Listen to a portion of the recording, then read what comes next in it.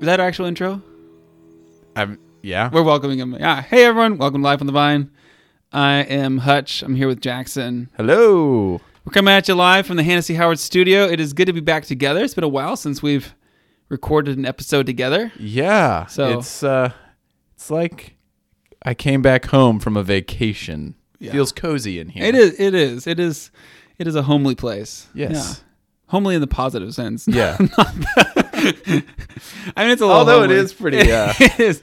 Yeah. Well, yeah. We need some artwork. We do. We need some Beautification. beautification. Exactly. Yeah. So It's pretty utilitarian right now. it is. Just gonna. So we're back. We're back in action. Yeah, we are. Hey, Yeah. I just wanted to say thanks for your episodes that you recorded with your dad. I thought that was awesome. That was a great idea, and your dad could totally take over for me. And I think that was awesome conversation. If you guys didn't catch it, the last two episodes were Dan or Hutch and his dad, the other Hutch. The other Hutch. The original Hutch. Yeah. And they were talking about parenting, and it was so encouraging to me as a parent, and I thought that it was just awesome. I've heard lots of good things about it. So Good.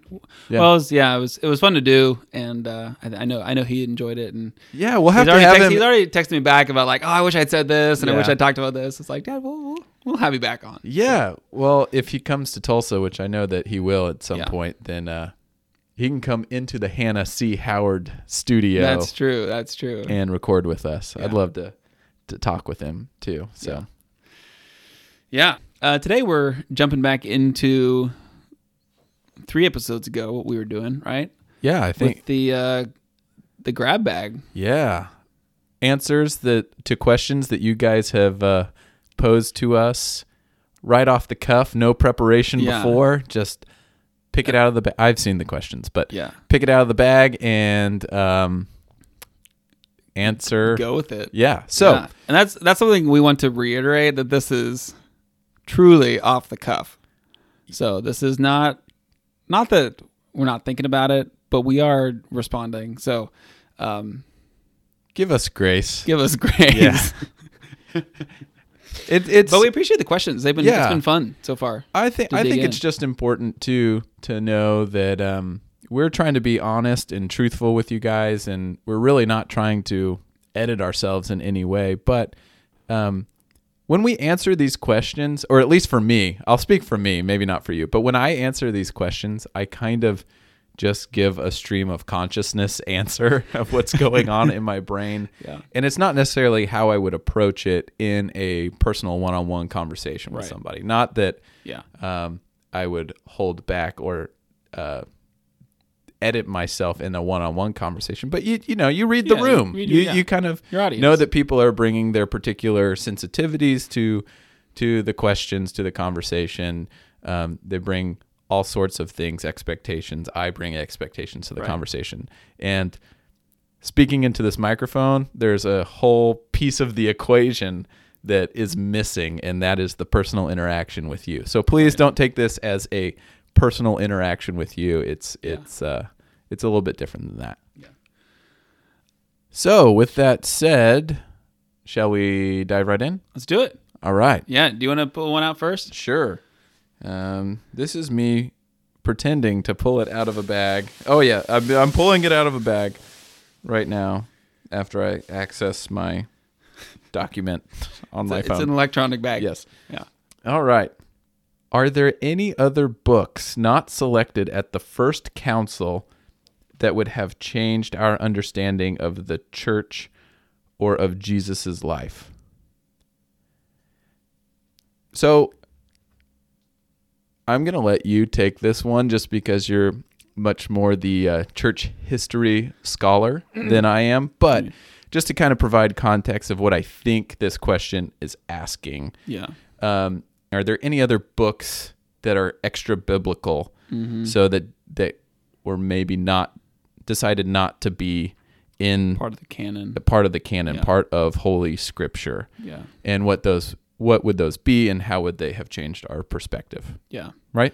Yeah, exactly. So, yeah, if you brief, and this is something that's a little bit contested and even part of the difference between Catholics and Protestants in terms of our view of Scripture is sort of how exactly did the process come about? I mean, there's agreement upon it, but basically you have documents written by the apostles, by Paul, John, Peter, etc., which are in circulation early on in the church's history, which the church sort of over time agrees that these are authoritative for our life together. And pretty early on, as of the second century, beginning of the second century, so kind of 100s, you have pretty good consensus about the books that are authoritative for the church, that are in circulation, that are being read. There are a couple outliers that sort of take longer to become part of the commonly read books. But pretty early on, you have the majority of the New Testament canon as we have it now in circulation. And then later on, as you move through, there are a few other books that do arise that claim to be sort of in the realm of gospel. Most famous of these, and I have not read all of these, so I'm not going to be able to speak with a tremendous amount of authority, but the Gospel of Thomas would probably be the most famous, which is, reads in some ways like Matthew, Mark, Luke, and John, but has a number of things that are not in the other Gospels, particularly around Jesus' childhood. So one of the stories in the Gospel of Thomas is Jesus as a kid making birds out of mud, breathes on them, and they come alive and they fly away, and then some kids laugh at him and he curses them dead. So that story is in the Gospel of Thomas. Yeah. But what the First Council decided and what it really just affirmed was which of these writings are authentic, which of them were, they believed, first generation or those who were close to Jesus, written by them, and which ones have been authoritative to the church. And we're just agreeing that, yes, these have been and they will be. And the Gospel of Thomas and a few others were agreed upon to be what we call Gnostic Gospels. So there's sort of some competing ideology, sort of loosely based around the person of Christ. But Gnosticism is a driving philosophical ideology that kind of runs parallel to Christianity for the first few hundred years. And some of those Gospels come out of that stream of philosophy, theology, and they were kind of condemned as non-biblical by the council, and it was pretty much unanimous. Something like 318 bishops and 317 agreed upon it. So I would say there was nothing compelling to be added. There wasn't any controversy, I would say, in terms of what would be added and what would not be added. Yeah. The controversy of the First Council was around the nature of Christ, not around what's in the canon. Yeah. So in some ways I would say no. There are other books. Yeah. But nothing that kind of came close to being a part of it. And there are other books too that aren't necessarily New Testament oriented either, right? Aren't there some books that would be in the Apocrypha that would be kind of in the time of silence in between the Old Testament and the New Testament? Yeah. That we as Protestants don't yeah. particularly lean on right. at all. Exactly. Yeah, there would be that, and then there would be even post New Testament canon books like First and Second Clement, which would Clement was second generation, I think, Apostle of John, and one of the first bishops of Rome, and wrote a couple letters, which are given more authority within the Catholic Church than within the Protestant Church. But those books don't really, I mean, well, there might be some minor things about the church structure that would be influenced by those books. But even I think the Catholic Church would still see those sort of in a slightly different lens than they would see the New Testament. Sure. There's just a general theology within the Catholic Church that gives more weight to the doctors of the church and to those, particularly to the bishops of Rome, the Pope. Yeah. So, but again, the kind of the central canon that we have isn't really disputed. So yeah. So I'll ask a question because I think that it might be helpful to the answer that you gave. Yeah. You talked about Gnostic Gospels and kind of Gnosticism. Right. Could you give a brief synopsis of what Gnosticism is? You said that it kind of ran parallel to Right. the early Christian church. But what is Gnosticism? Yeah, so I would say a basic understanding of Gnosticism is, and there are a lot of resources you can get out there, but gnosis is a Greek word for knowledge, and so it's sort of this philosophical, theological ideology about hidden knowledge. And so the idea that Christ sort of gave us part of the knowledge about God, but there's a higher hidden knowledge that is only revealed to a certain few. And so seeking after that knowledge, and you know, in Paul, and Paul's refuting this in a number of his different letters of talking about people going after hidden things and mysteries, and he's constantly saying that Christ has revealed, in Christ, the mysteries of God have been revealed, and the mysteries were hidden but have now been revealed in Christ. So the sort of, but that Gnosticism is that there's sort of a higher knowledge, and it's sort of linked with a dualism of body spirit, the physical being bad, the spiritual, the mind being good. So seeking the that sort of intellectual knowledge piece, but then just would go beyond what is laid out in Scripture as being important and of central importance, and seeking for what else is there. Like there's got to be something else added to Christ and added to the gospel that is hidden that we need to discover. And so there's no like Bible code. Yeah. Or there's no like hidden messages that are foretelling the future in Scripture. Right. Like the gospel is not pointing to something beyond itself. Yeah. It's pointing to Christ, which, I mean, in that sense, but it's not like Christ and the words of Scripture and the gospel are not pointing to something hidden that's like standing behind the gospel. Like the gospel is the witness to Jesus Christ, and he's the foundation. He's what it's all about. Yeah. There's no further stage of enlightenment. There's no further stage of enlightenment. Like exactly. Okay. Exactly. Cool. Yeah. So that's kind of a basic. There were a few different philosophies and things going around, but that's part of it. I'm satisfied with that answer. Yeah. I have nothing to add. Yeah. I didn't have anything to add before you gave that answer, but that's neither here nor there. So, moving on. Okay, Next my one? turn? Yep. Okay. What is the first question that you would ask God when in his presence? Good question. What's the first question that I would ask God when in his presence?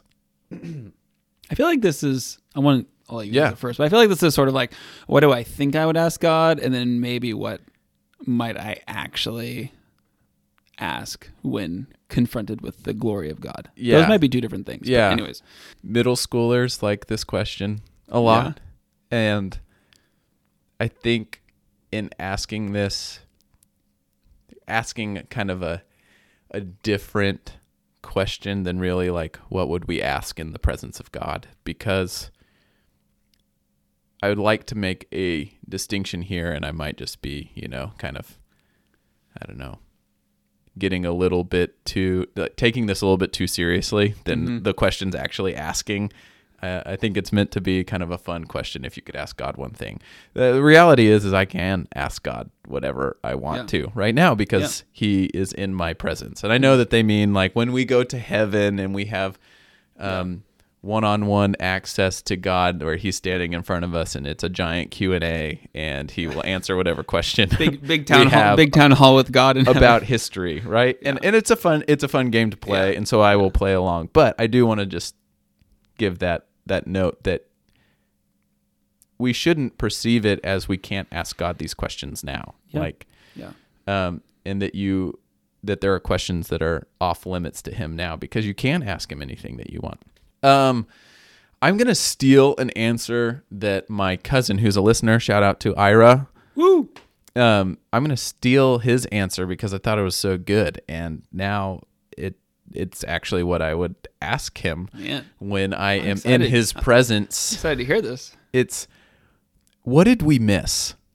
It's like, he's convinced that there's something and this might be getting into Gnosticism, but there's something in Scripture that is like neon blinking lights that we just kind of missed. And I think that speaks to our human nature, or at least my nature as a male, because there's oftentimes where I'm looking for something and I completely miss it, and then I ask Jessica where it is, and she looks in the same place that I looked, and she finds it. But what is it as humans that we missed?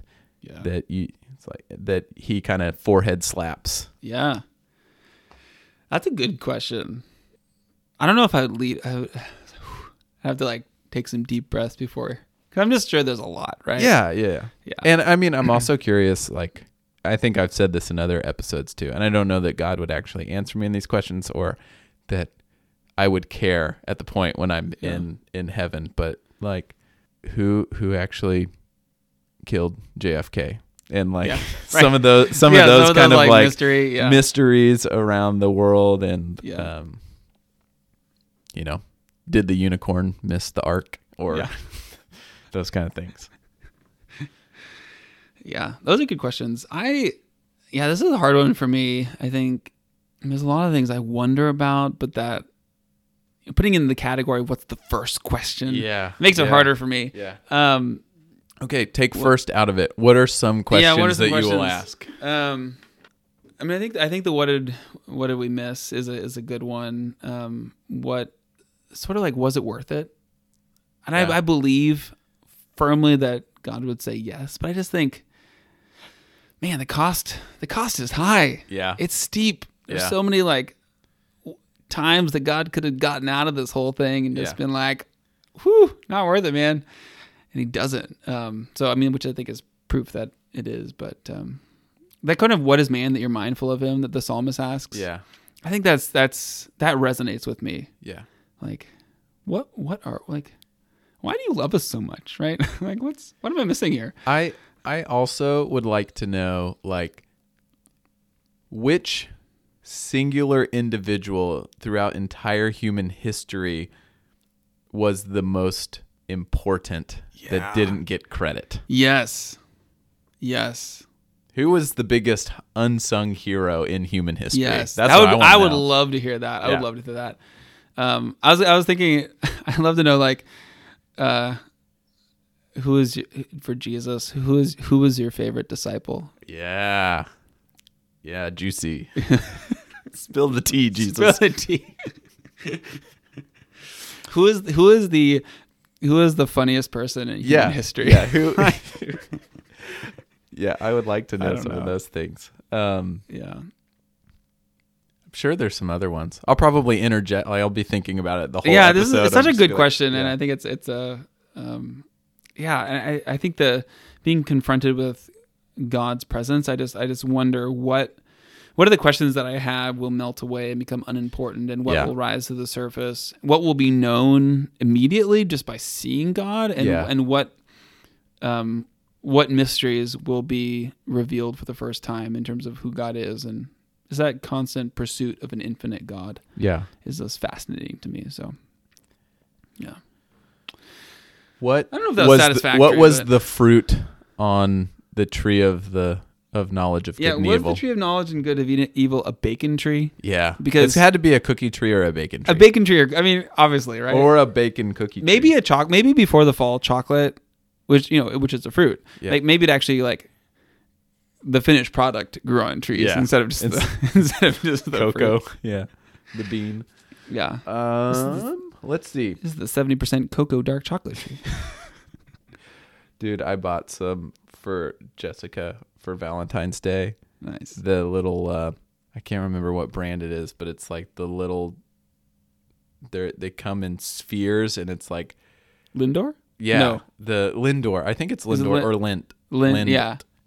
Like the red, blue. It's like soft chocolate in the middle and kind of a shell on the outside. Nice.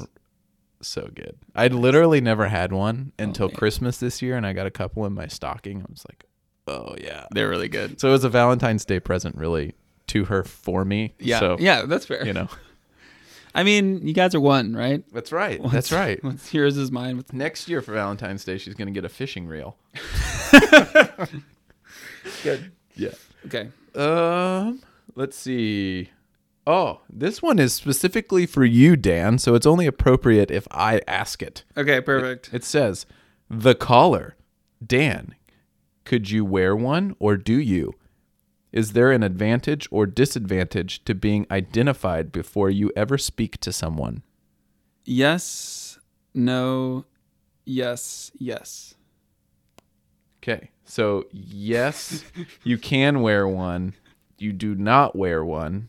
And yes, there is an advantage. And yes, there are disadvantages to being identified before you speak. Yeah. Can you care to expand? Moving on to the next question. Why don't you wear one? Yeah, that's, man, oof.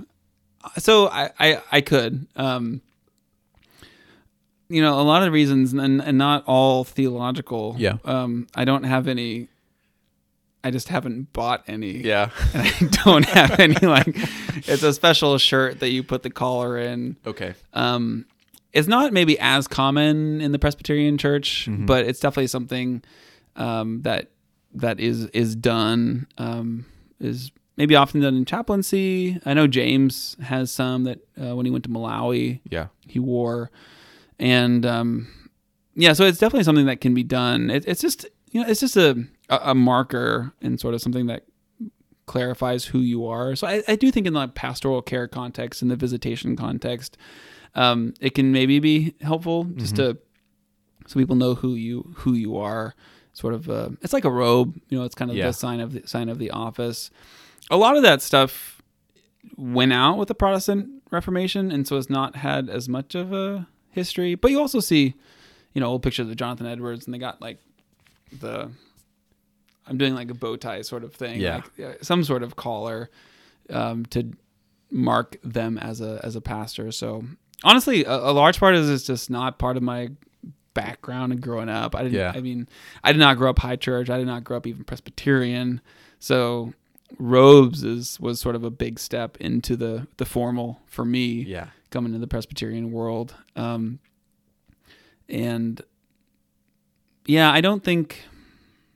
don't know how much I want to get into the theology of the pastor. I think there's a place for being identified with your role, but I don't necessarily lean into the desire to distinguish myself. Sure.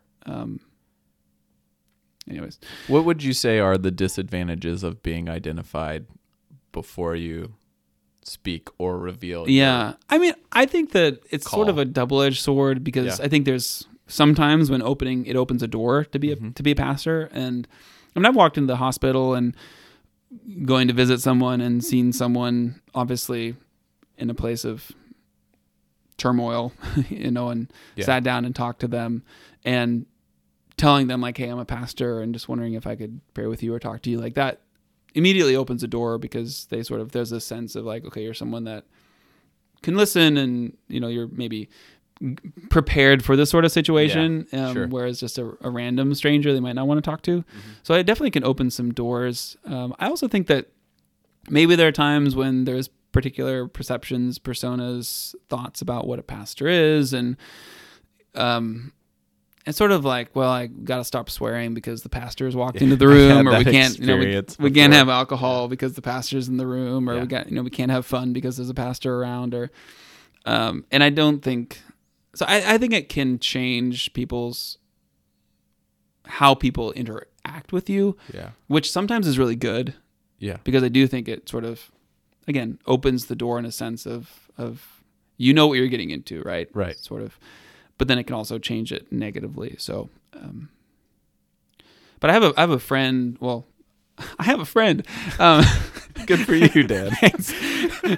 I have a friend who's an Anglican or Episcopal priest, I guess. And I remember talking to him about wearing the collar, and he was talking about either pulling into or pulling out of his parking lot and someone cutting him off or being super rude and just like feeling angry, as many of us do when that Yeah. sort of thing happens. And I don't know if he did respond or was like about to respond, and then thought like, I'm wearing a collar. Like Yeah. I'm like, there's no way of hiding who I am, and that I'm a pastor, that I'm a minister of the gospel, and like I maybe need to check myself. There here. are some like So real I think- checks that come with that too. There because, are. I mean, I wear a lot of like youth T-shirts or like Yeah. the First Pres. Love Jesus or Yeah. others be different. Yeah, you're wearing that shirt, and then like all of a sudden, you kind of think twice before you make the snarky comment. Yeah. You know. So I think Yeah. so. Even from a personal standpoint, there probably are some benefits. Yeah. But I think for me, there's just the not getting around to it, and then I think the sort of I shy away from the kind of walking around with the I'm a pastor Yeah. sort of emblazoned on my chest or Yeah. my neck. Yeah. That just that's not something that I'm stepping into right now. So Cool. Well answered. Yeah. Learn things. my turn. Your turn. Yes. We forgot our sound effects in the last one. If there is one universal text, why do different faiths, Christianity versus Judaism, and denominations interpret them differently? I answered the last one. Yeah, okay. I'll take the first stab at this I one. can jump No, in, no. but yeah. If there's one universal text, why do they interpret them differently? Yeah, in Judaism versus Christianity or denominations. Or denominations? Yeah. I think that that's a really good question, and one that I've often asked because, you know, if we're supposed to be unified and we have the same Spirit, which is the Holy Spirit, the Spirit of Yeah. God, then why in the world do denominations exist? And I think that there are really good reasons that Yeah. denominations exist because of different interpretations of Scripture. Yeah. But I think starting with the universal text of the Old Testament and Judaism, and the why are there differences between Judaism and Christianity? It's because there are different interpretations of the text. Yeah. You Right, know? right. And so that Christianity, I mean, Jesus was Jewish. Paul was Jewish. All the disciples, Jewish and Yeah. devout, right? Yeah. So when Jesus came, he came in a Jewish context, right? And it Right. was the whole reason he was put to death was because of the interpretation of the Old Testament and who he was claiming to be, which was Right. the Messiah, the Son of God, which was Right. blasphemy. Yeah. And so the penalty for that is death.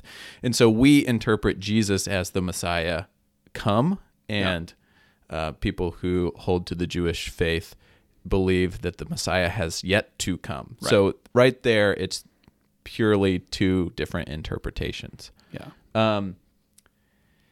And then as far as denominations go, why are there different denominations and interpretations of the text? I think that that's just kind of human nature too, is that we can all have the same Spirit of God, but yet we are all human. And even when we try to interpret things by the Spirit, and I think we can do that, but we fixate on different aspects of the same text. If two people witness, I mean, this is why we have 4 different gospels, right? Mm-hmm. And so there are 4 different accounts of Matthew and Mark. You could maybe throw that into one account, but you have different perspectives of the exact same story, and different details are emphasized or left out just based on who is writing and who observed. They might have observed the exact same event,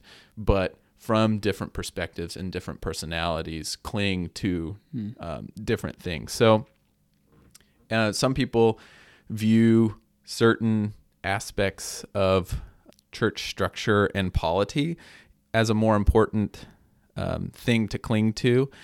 Some people have different theologies on the role of the Holy Spirit, which we see the Holy Spirit's presence a lot in Scripture, but we don't have a whole lot of text that parses out exactly what the Holy Spirit is doing inside of an individual and what that role is inside the church. And so a lot of it has to do, I think, from my perspective, with church structure. A lot of it has to do with, some of it has to do with baptism and who gets baptized when and what are the precursors that come with that. Some of it has to do with faith and works and how does that all kind of work itself out. And I think you might be able to speak a little bit more intellectually about that. This is just kind of from my perspective of being in different churches and being around people from different denominations and their perception of their own denomination and their interaction with me. So, anything to add? Yeah. Well, I think it's a good question. It's a challenging question. I think it's a question that confronts the church and that we need to be confronted by consistently, because unity is one of the central prayers of Jesus for his followers. And so I think if we're not concerned about unity, then we're missing something pretty important to Jesus. So I think it's a good question. I don't know that. So I have a lot of different thoughts on the answers. And I think what you've said is, at some point, a couple things. Even in the early church, you don't have denominations, but you do have, I would say, something akin to denominations. Yeah. With the Jews and the Gentiles. With the Jews and the Gentiles, or even, I think about, we're reading the letter to Corinth in Sunday school, and there's even in that one city, there's people that say, I follow Apollos, and I follow Paul, and I follow Cephas, and, so there's already sort of that. You see from the very earliest stages that the natural human bent is to divide. Well, honestly. And you see that too in the Old Testament, or even in the New Testament, with the Sadducees and the Pharisees, and so there's different Jewish sects there already, right? Yeah. So and then at the same time, I would say there were universal foundational truths that define the church, but even different churches in different cities in the ancient world, before you sort of had the Catholic Church as we know it today, were unique, and were unique in their emphases, and were unique. And that's sort of, as you trace the history of church history of the church, you see some of these different emphases being part of the Christological debates and the Trinitarian debates, that these different emphases grow up in different cities. So I think part of that,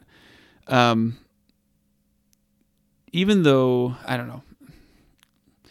So I think, there is an aspect in which, even though we have the Spirit, I don't believe the Spirit completely overrides our human nature. There's a kind of cooperative working together of the Spirit and who we are. We're also still sinners. We're also still broken. Yep. And there is a reality where when people come together in a particular context, you begin to get beyond necessarily, I think, beyond sort of what is most central and what unites us to okay, we all believe Jesus is Lord. So, but how do we want to do life together, right? And so sometimes the denominationalism is less about foundational theological truths, and sometimes it's more about church structure. Yeah, I think I kind of compare it to, if you go to a workplace or to a business, sometimes those workplaces or businesses have very bizarre rules or very bizarre notices posted, or cities have particular laws that are kind of bizarre. Yeah. And those laws or rules or notices that get posted, they happen because they're correcting something that has happened before that they didn't foresee, right? And so I think that sometimes, especially when you have a church that is not connected by the internet, and you can't have just correspondence that happens immediately, that Paul writes to the church in Corinth about particular problems and corrections there, and that's not the same letters that he sends to other churches. They're not the same corrections. And so I think there are probably things that were put into place in Corinth that wouldn't have been put into place in Ephesus, for example, because they weren't encountering the same problems, right? And so then that's what you're saying with church structure. Yeah, I think so. The individual denominations or churches had different, again, air quotes, Yeah. rules put into place based on what they Yeah. were responding to.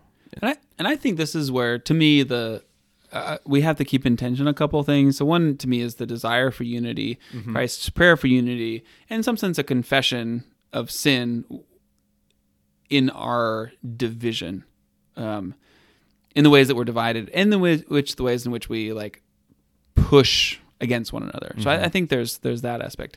I also think God, in God's sovereignty, has used denominationalism to reach the world in a way that, well, I don't know what would have happened if there weren't denominations. Yeah. But I think, again, even within the Catholic Church, you have Carmelite orders, and you have the Jesuit order, and you have the Augustinian monks, and you have the Benedictines, and you have, and I'm not an expert on Catholicism, but in some sense, there's almost, you could call it a denominationalism within the umbrella of Catholicism. Right. But there's a huge gift to that because, the Benedictine order speaks to people and encourages people in a way that is different than the Jesuit order. It's kind of being all things to all people. Yeah. So I think that I think that's where even the question of unity is like, what sort of unity are we looking for?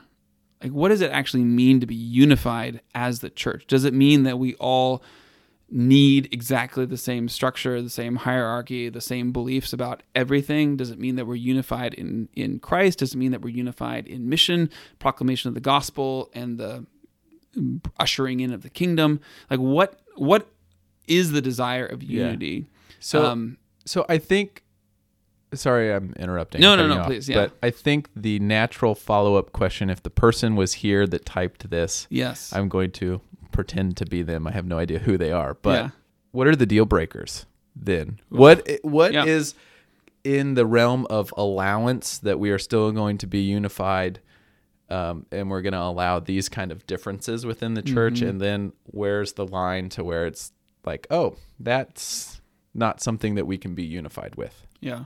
Well, I mean, to me, I think the Apostles' Creed is a great place to start. I think if you want to narrow it down even more, I would say the person and the work of Christ. So the lordship, divinity of Christ, the life, death, resurrection, crucifixion, resurrection, ascension of Christ, and receiving Christ as Lord and Savior, and that being the most central thing to the Christian life. That to me is like that's the heart. That's the deal breaker. That's the heart. Yeah. Yeah. I think you can get beyond that. I mean, I think the Trinity to me is a deal breaker too. Yeah. Because in the way in which God chooses to redeem, and what the early church thought was really, really important, was the relationship between Father, Son, and Holy Spirit. And so the triune God, the triune nature of God, the triune working of God in salvation, the triune nature of God, which we're created in the image of God, that to me is, central. Again, that's earliest creeds, right? That's stuff that you get from really, really early on. You get even not the word, but you get Trinitarian formulas in Scripture itself. So I would agree with you there that Christ is if we're looking at it like a target, Christ is the bullseye. Yeah. And then just one sphere or ring just slightly outside of that would be Trinitarian nature of God. So yeah. Good answer. I like that. And I think there are things. So I do think final comment. I think final comment. There's those like central aspects of the faith, and then I think there's the kind of what does that mean for us? Like what happens when we claim Christ as Lord? But I think some of that is then, so Jesus says, "Go and make disciples of all nations, baptizing them and teaching them to do everything that I have commanded you, and I am with you." So, if we break that down, the first thing is go and make disciples of all nations and baptizing them. So I think that's like the part of discipleship is baptism in the name of Jesus, right? That's like the starting point. Jesus is Lord. And that's baptism is the dying to the old self, rising with Christ, claiming Christ as Lord. But immediately following that is teaching them to do everything that I've commanded them. And that's why I do think that ethics and life in the kingdom is really important, Mm-hmm. and it's maybe another rung out, because it's, if we detach ethics from Christ, then we've missed it. Yeah. But it is like the next, maybe one of those next levels out, which Yeah. is why churches do split over issues of ethics, morality, right? Because I Right. think they do matter if we truly care about life in the kingdom, and if we believe that the church is an alternate community called to live as kingdom people, right? Then those things, even if they're not the central thing, which is Christ, they're still not just periphery. It doesn't really matter. Right. So that's actually a segue to the question that I just pulled out of the bag. Excellent. Yeah. Excellent. So are you ready Let's for have this? it. Do we have time for one more? Yeah. Okay, here we go. Yeah. The question is, it appears to me that the church, Christians as a whole, are more concerned with homosexuality rather than divorce. Why do you think there is a focus on homosexuality when divorce can be so devastating for generations after, i.e., no father in the home, etc.? That's a lot of questions in one. Yeah. It's a big question. Yeah. Whew. This is the type of question we could do a few episodes on. Sure. And probably should. Yeah, and I think this is a question that I want to be addressed with sensitivity. And okay, so I have a couple things that I will throw out, and then whatever you want to say by way of response. Yeah. So the first part is, it appears that the church as a whole is more concerned with homosexuality rather than divorce. So one of the things I would say, because I feel that, I definitely feel that, and I think about the time that I have like come through seminary and the conversations that have been had, and what's been kind of contested and debated and talked about, and I would resonate with that sort of what's been at the fore.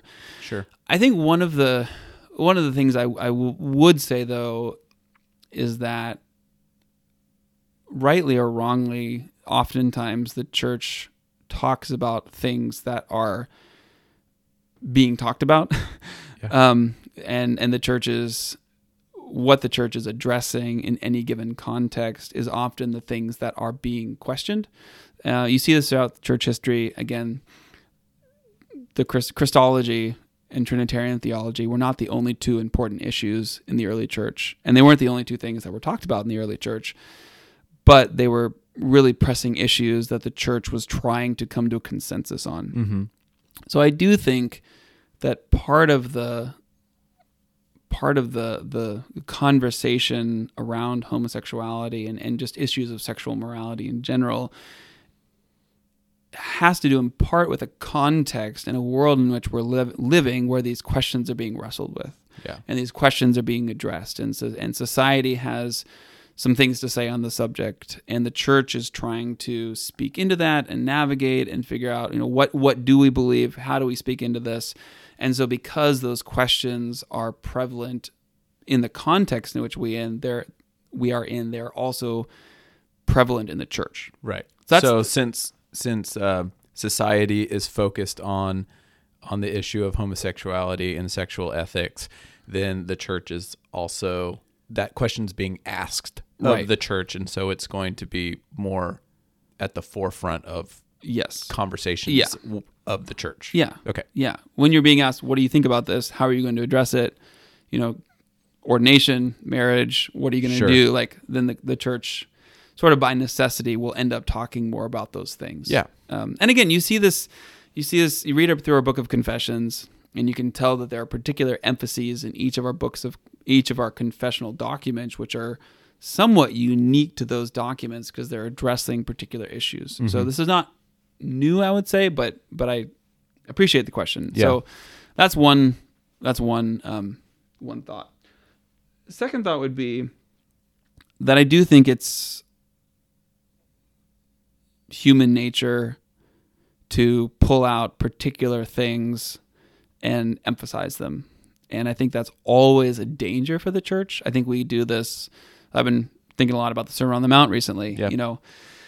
And just thinking about the totality of those 3 chapters of Jesus' teachings, there's a lot in there, and there are particular things that we're maybe more likely to pull out than others. And, I think we're maybe more likely to pull out something about, not judging or loving our neighbor than not taking oaths or not looking at someone lustfully, because, or depending on what circle you're in, maybe the other way around. So I think we're, that's human nature. Sometimes it's maybe a way to get ourselves off the hook. It's easier to focus on one particular issue and then sort of make that the issue. So I think that can come into this conversation. I will say, and I think this to me addresses both homosexuality and divorce, but I think there's a reality, if we're honest as we go through the New Testament, that sexual ethics is prevalent. It is something that is talked about and addressed in the New Testament by pretty much every author, from the author of Hebrews to Peter to James to Paul to Jesus. It's a big deal, and it's something that is important to the New Testament authors, and I think is part of kingdom living, according to the New Testament and according to the witness of Scripture. And so that also is an aspect of why some of these sexual ethic issues get brought up, is because they're there, and we do need to talk about them. Tommy, anytime if you want to jump in, feel free. But I think I think that divorce. So here's another, and I'll offer this as a critique at the church. I think in a lot of ways, divorce is more uncomfortable to talk about. Yeah, because it's probably more prevalent in our churches, or at least we are more aware of it in our churches. That gets into other things, but homosexuality and some of those has been less openly talked about in the church, by way of if this is where you are, let's talk about this. And so oftentimes it gets hidden, and so it's sort of, the church has, I think at times, sort of treated that issue as sort of the other.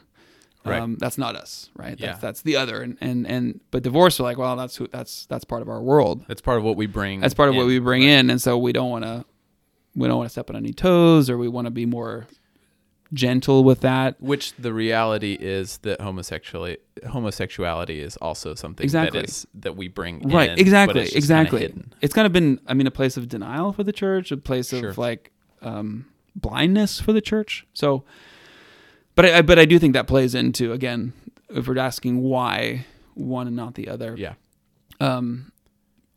Maybe the final thing I would say, just on, this is all kind of on the why one and not the other, before we get into maybe addressing it a little bit, is that I think, maybe I don't want to go there yet. Here's what I'm going to say. I think that one of the questions of discipleship, to me at least, is what does repentance look like, and what does following Christ look like? And so when we have sin in our lives, and that's, I'm already throwing my cards on the table, right? Sure. So I have my but when we have sin in our lives, we'll talk more about that. How do we respond to that? Is it something that we are continuing to live in? Is it something that we are repenting of, turning to Christ? And so I do think there's an aspect too of if something is in our past, what does it look like to repent from that? And sometimes divorce when people come to the church, divorce is something like that's in my past, and that's something that I've repented from. And then what does it look like to step forward Sure. in obedience? Yeah. And sometimes that's the case with homosexuality. Sometimes it's hey, this is currently my life and what I desire to live into, what even I feel called to live into, how I feel God has created me. And then the question is, okay, what does that sense of self and obedience to Christ, how does that mesh, right? Yeah. And so but we also have people who are in the church and are saying, hey, we're getting divorced.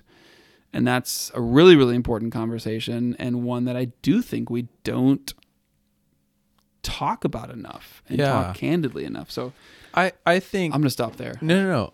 I think that's all really good. And I think that a lot of times our focus as human beings, when we look particularly at an institution, if we're going to look at the church as I'm doing air quotes again, an institution, right. Which I don't think the church, I used to view the church as an institution, and I don't view the church as an institution anymore. I view it as a community.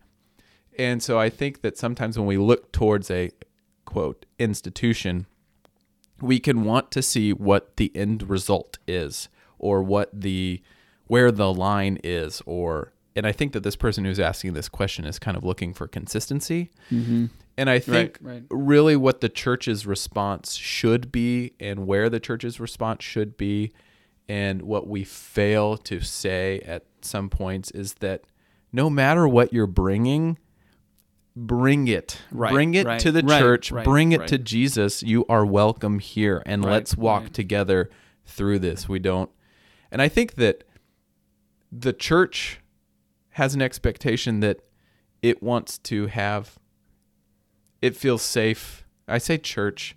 I don't want to speak particularly to, the church. I don't have the authority to speak to that. But I think that as communities, we feel very comfortable with particular guidelines and rules and how things are going to be. And the reality is walking with somebody through same-sex attraction, homosexuality, and divorce is not a clear-cut, streamlined process. It has a lot of extra stuff that comes with that. That is the mess of life, and that is the mess of life that, and I don't mean mess as in like a bad context. It's just that we're complicated. We are complicated beings, and God's not afraid of our complications. Right.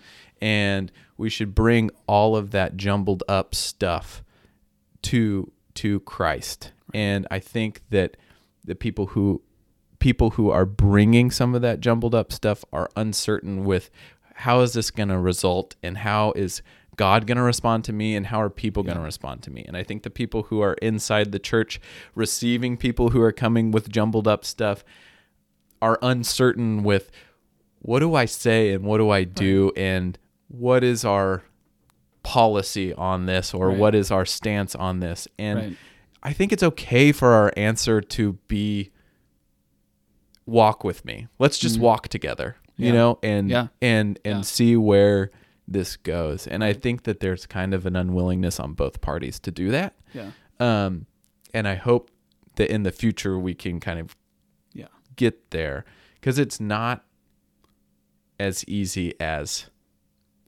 here's our answer to this, and okay, well, if that's your answer, then here's my willingness or unwillingness to abide by that. So it's messy, and that's okay, but that's where I also have seen the most glory come to God, is through the stuff that is not clear cut all the time. You know what I mean? Yeah, for sure.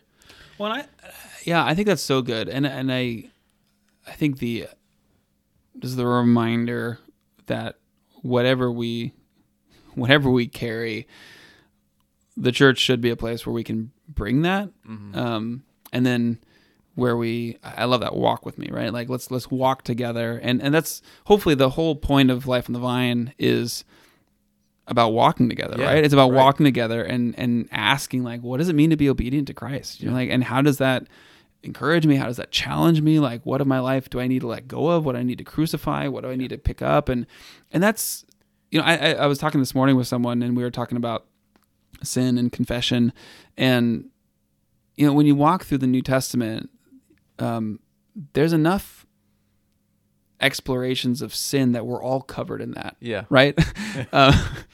We're talking about gluttony, and I think as a largely like if you're in the context that we were in of sort of affluent white America, like probably gluttony is a sin in some capacity. Yeah. I mean, yeah,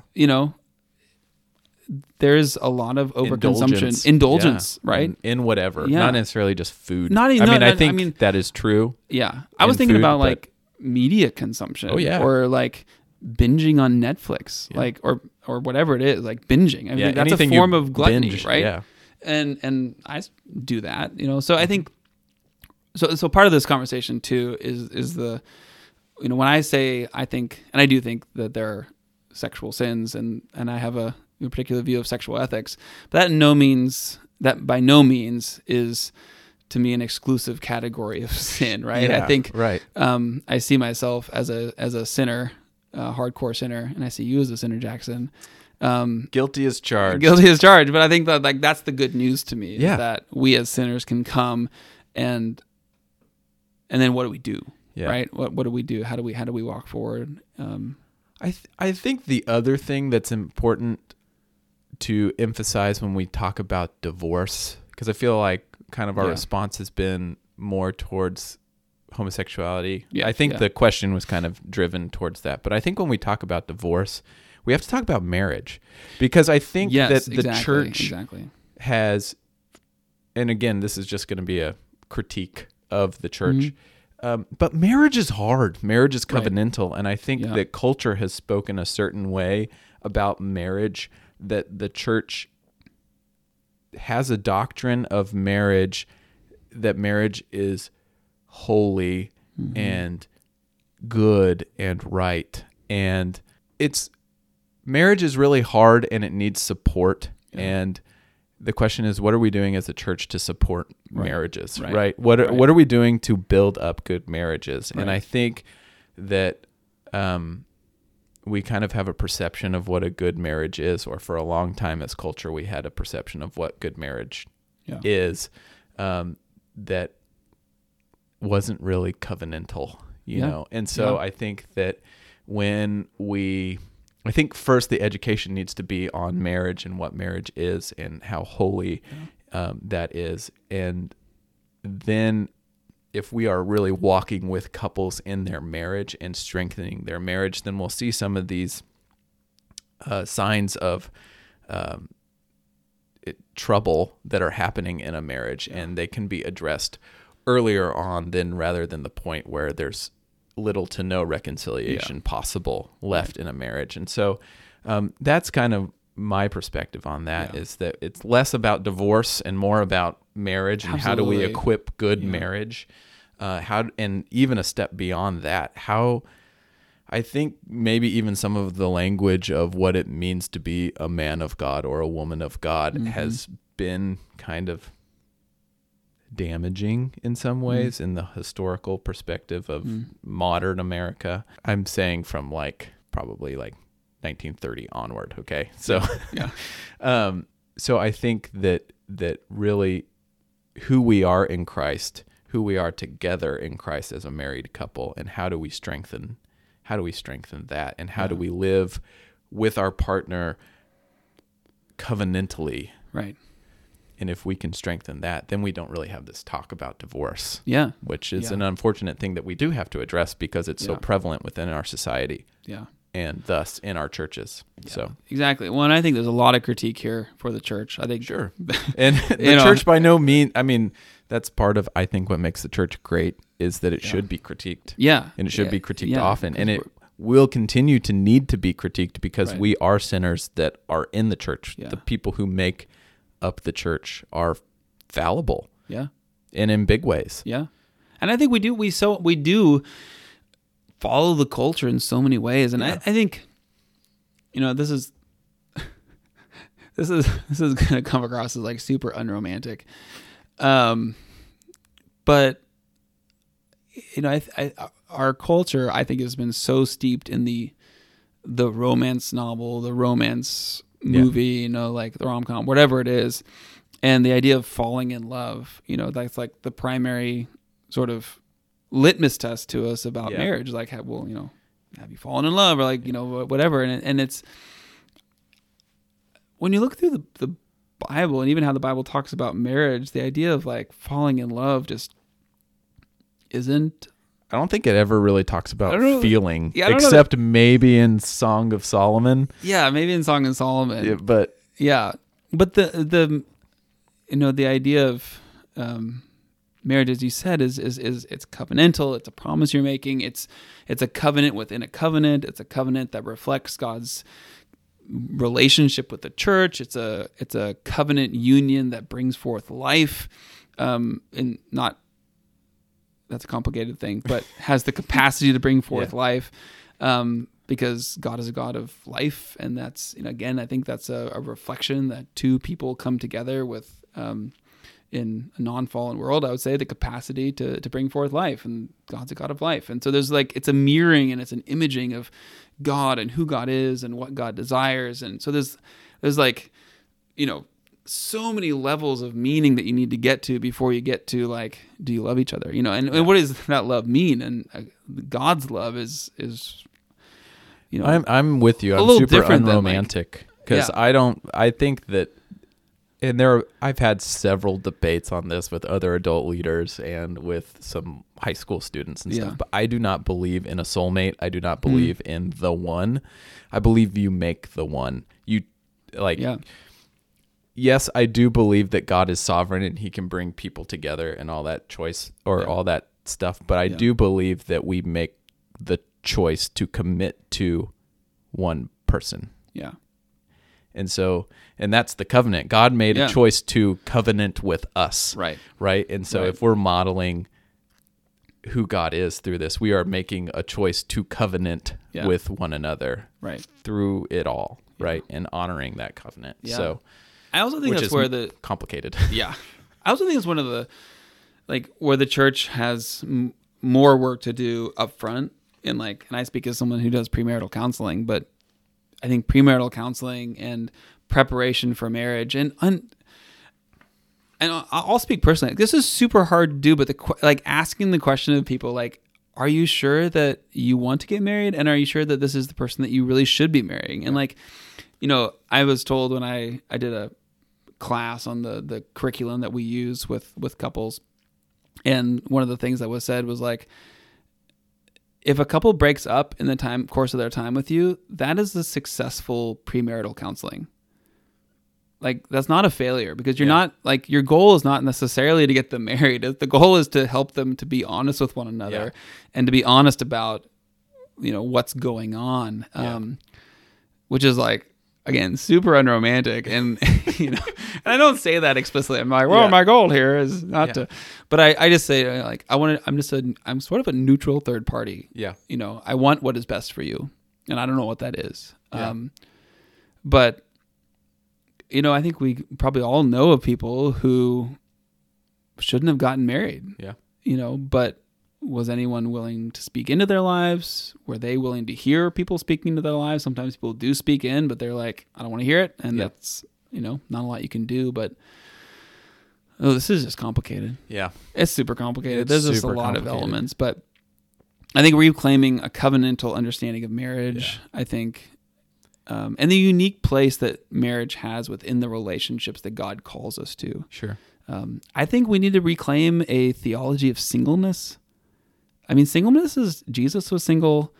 Paul talks about, I wish that you were single as I am. Yeah. And that those who are married have a tough time because you got a lot of other cares and worries. And I'll speak to that. I mean, that is totally a reality within ministry. I think that we oftentimes, specifically in the Protestant church and within particular denominations, we look at marriage as something to strive for, and we look at that as a good trait in a Christian, right?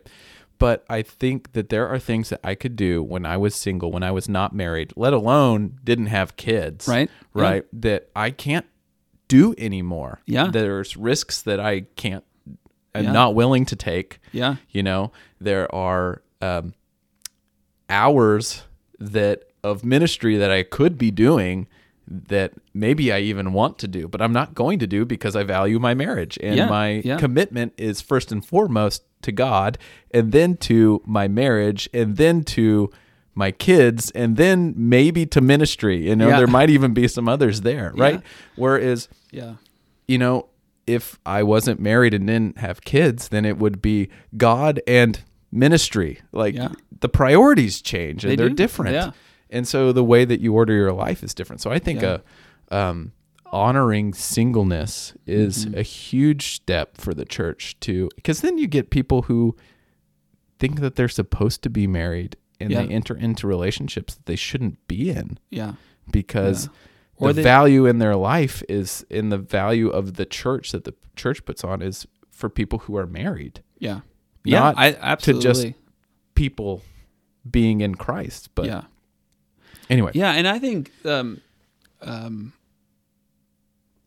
think that spoken from the perspective of a married person. So. Yeah, but I think it's I'm not saying don't get married. My marriage is good. I love my wife. Yeah, but I do think even the idea that like, oh, to be happy, I need to be married. I mean, I firmly believe that if you're not happy unmarried, you're not going to be happy married. Like if you're looking for marriage, and I love marriage. I love being married as well, and I'm like super happy. But I think I learned to be, after 32 years of being single, I'd like learned to be content. You know, and also that you just the issues that you bring into your marriage don't go away because you get married. Right. Yeah. Agreed. For me, the theology of singleness and the theology of even other relationships outside of marriage, I think are important for me in any of these conversations about sort of what is God's design and desire for us as beings in relationship, beings created for relationship, as sexual beings, and the sort of relationships that we engage in. Because the theology of friendship, of intimacy, of knowing and being known, of some of those like most basic things that we were created for. And I think so often we can, even as the church, give the impression like, well, the only way to have those things is through marriage. Right. The only way to truly be known and the only way to truly be loved, and then we say, you know, if we're in the more, I don't know, evangelical traditional, you know, realm of the church, is like, well, and you all can't have this. Yeah. This is the thing that everyone needs and everyone desires, and the only way to get it is this, but you can't have it. Yeah. I just think I think we can do better. It also doesn't help with the semantics of it when you're talking about intimacy and you're talking about being known. Yeah. Like you aren't talking about sexual interaction here. No. You were talking about emotional intimacy and being known as a person and being known as a creature, a fullness of creature. Right. And so I think even the translations into like, he knew her, you know, which means they had sex. Right? Right. That's not really helpful when we start talking about being known. Yeah. You know what I mean? Yeah. So our words sometimes in our translations of scripture sometimes fall short there. Yeah. And even when I'm talking to students about intimacy, it's like that's such a word that is tied into sex that it's we can't use it in any other context now without it like having to explain we're talking about emotional intimacy here. So when I think about David and Jonathan as an example from scripture. Yeah. You know, and it even says like, you know, David, I can't remember the exact wording, but something like David loved him with, you know, a greater love than for a woman, you know, and granted, David didn't have like the best marital relationships. No, he did not. Yeah. But I firmly believe like that's talking about the intimacy that is possible in friendship. Right. Yeah. Like, and And I think and again, this is where I'd say our culture runs with this in a certain way. And I think we often follow as the church that, even in books, you think about like, where do you see strong male, female friendship and intimacy, right? That's not sexual. Do we believe that that's possible? You can have a relationship that's not sexual. I know, right? Yeah, but I think I feel like in some ways that's almost like like what? Or that emotional intimacy is more important than sexual fulfillment or intimacy. Yeah. That sexual intimacy is an enhancement of emotional intimacy. Yeah. It's not. Yeah. We place way more weight as a culture on sexual intimacy than we do emotional intimacy. Yeah. And I think that that's a defense. It's a defense mechanism because we are unwilling to be vulnerable. And actually, we want to be known, but we're afraid of what's going to going to happen once we are known. Yeah. Are we going to be accepted and loved? Yeah. Anyway. Yeah. So we've I don't know gone down lots of different rabbit trails, but that's kind of why we designed Life on the Vine, is to answer questions and kind of run with it, get the raw, off-the-cuff answer. Yeah. Right? Yeah. Maybe we should do a series on that or a particular episode, but I think that's all the time we've got. I know that we have another question, but why don't you guys send us some of your questions? Again, you can find, I know a couple of you guys have emailed me. You can find our, you can find my email on the website. You can't find Hutch's email on the website yet. But send us an email. If you know us, send us a text with your questions, and we'd be happy to do this again. I think we keep this as a running series every so often. Yeah. Answer some questions from that you guys might have. And happy to do follow-ups. Yeah. And as we always, I don't know, always say, but as we often say, if anything that you heard, you would like to have a conversation, about, I know particularly this episode, we probably got into some stuff that can be challenging, controversial. We might not, you might not agree with us on different things, and we welcome that conversation. Yeah. Again, thanks for listening. I really appreciate you guys. I really appreciate your questions. Shout out again to Adam for compiling these questions from various sources and sending them on to us. Continue to give us your questions, and we got answers. They may not be the right ones, but we got answers. Yeah. Well, here's the final thing I'm going to say. Yeah. Because I was having this thought and conversation this morning. Our goal, again, Life on the Vine, life in Christ, and hopefully what we're doing is pointing you to Christ and pointing you back to Scripture. And so don't take our word for it. That's right. If you have questions, if you wonder and you're like, I think Dan's full of crap, go to Scripture. What do the Scriptures say? What has God said on this? And explore that, track it down. That's hopefully what we're doing is giving some pointers and some helps and engaging the curiosity. But and to track back early on in our conversation, you can ask God questions now. You don't have to wait until the end of life when you are in His presence fully in heaven. You have access to Him now. Right. And so some of these things that are controversial or that we wrestle with, some of these things I'm still wrestling with. Yeah. Right. I have answers, air quote again. I have answers and I have thoughts and I have ideas, but that doesn't mean that they're conclusions. Right. You know what I mean? Yeah. And so wrestle with these things. Yeah. Sit with them a little bit. Yeah. Kind of stew, if you will. I love Good bubbling pot of chili. Remember that the people of God are called Israel, which means the one who wrestles. That's right. Right? So don't be afraid to wrestle. Yeah. But wear your hip sockets. Yes.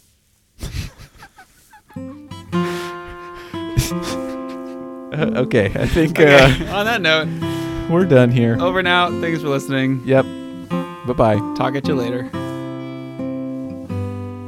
All of creation waits for you to set it free and finally be made new. And so we too await adoption as your sons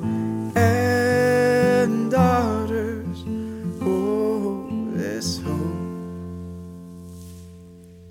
Likewise, the Spirit helps us in our weakness, for we do not know how to pray. And He who searches our hearts knows the mind of God and intercedes for us according to His will. And all will be made good for those who love Him. Amen.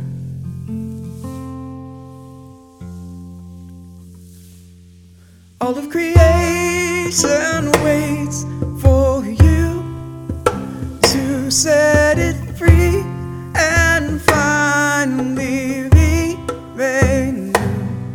And so we took away adoption as your sons and daughters.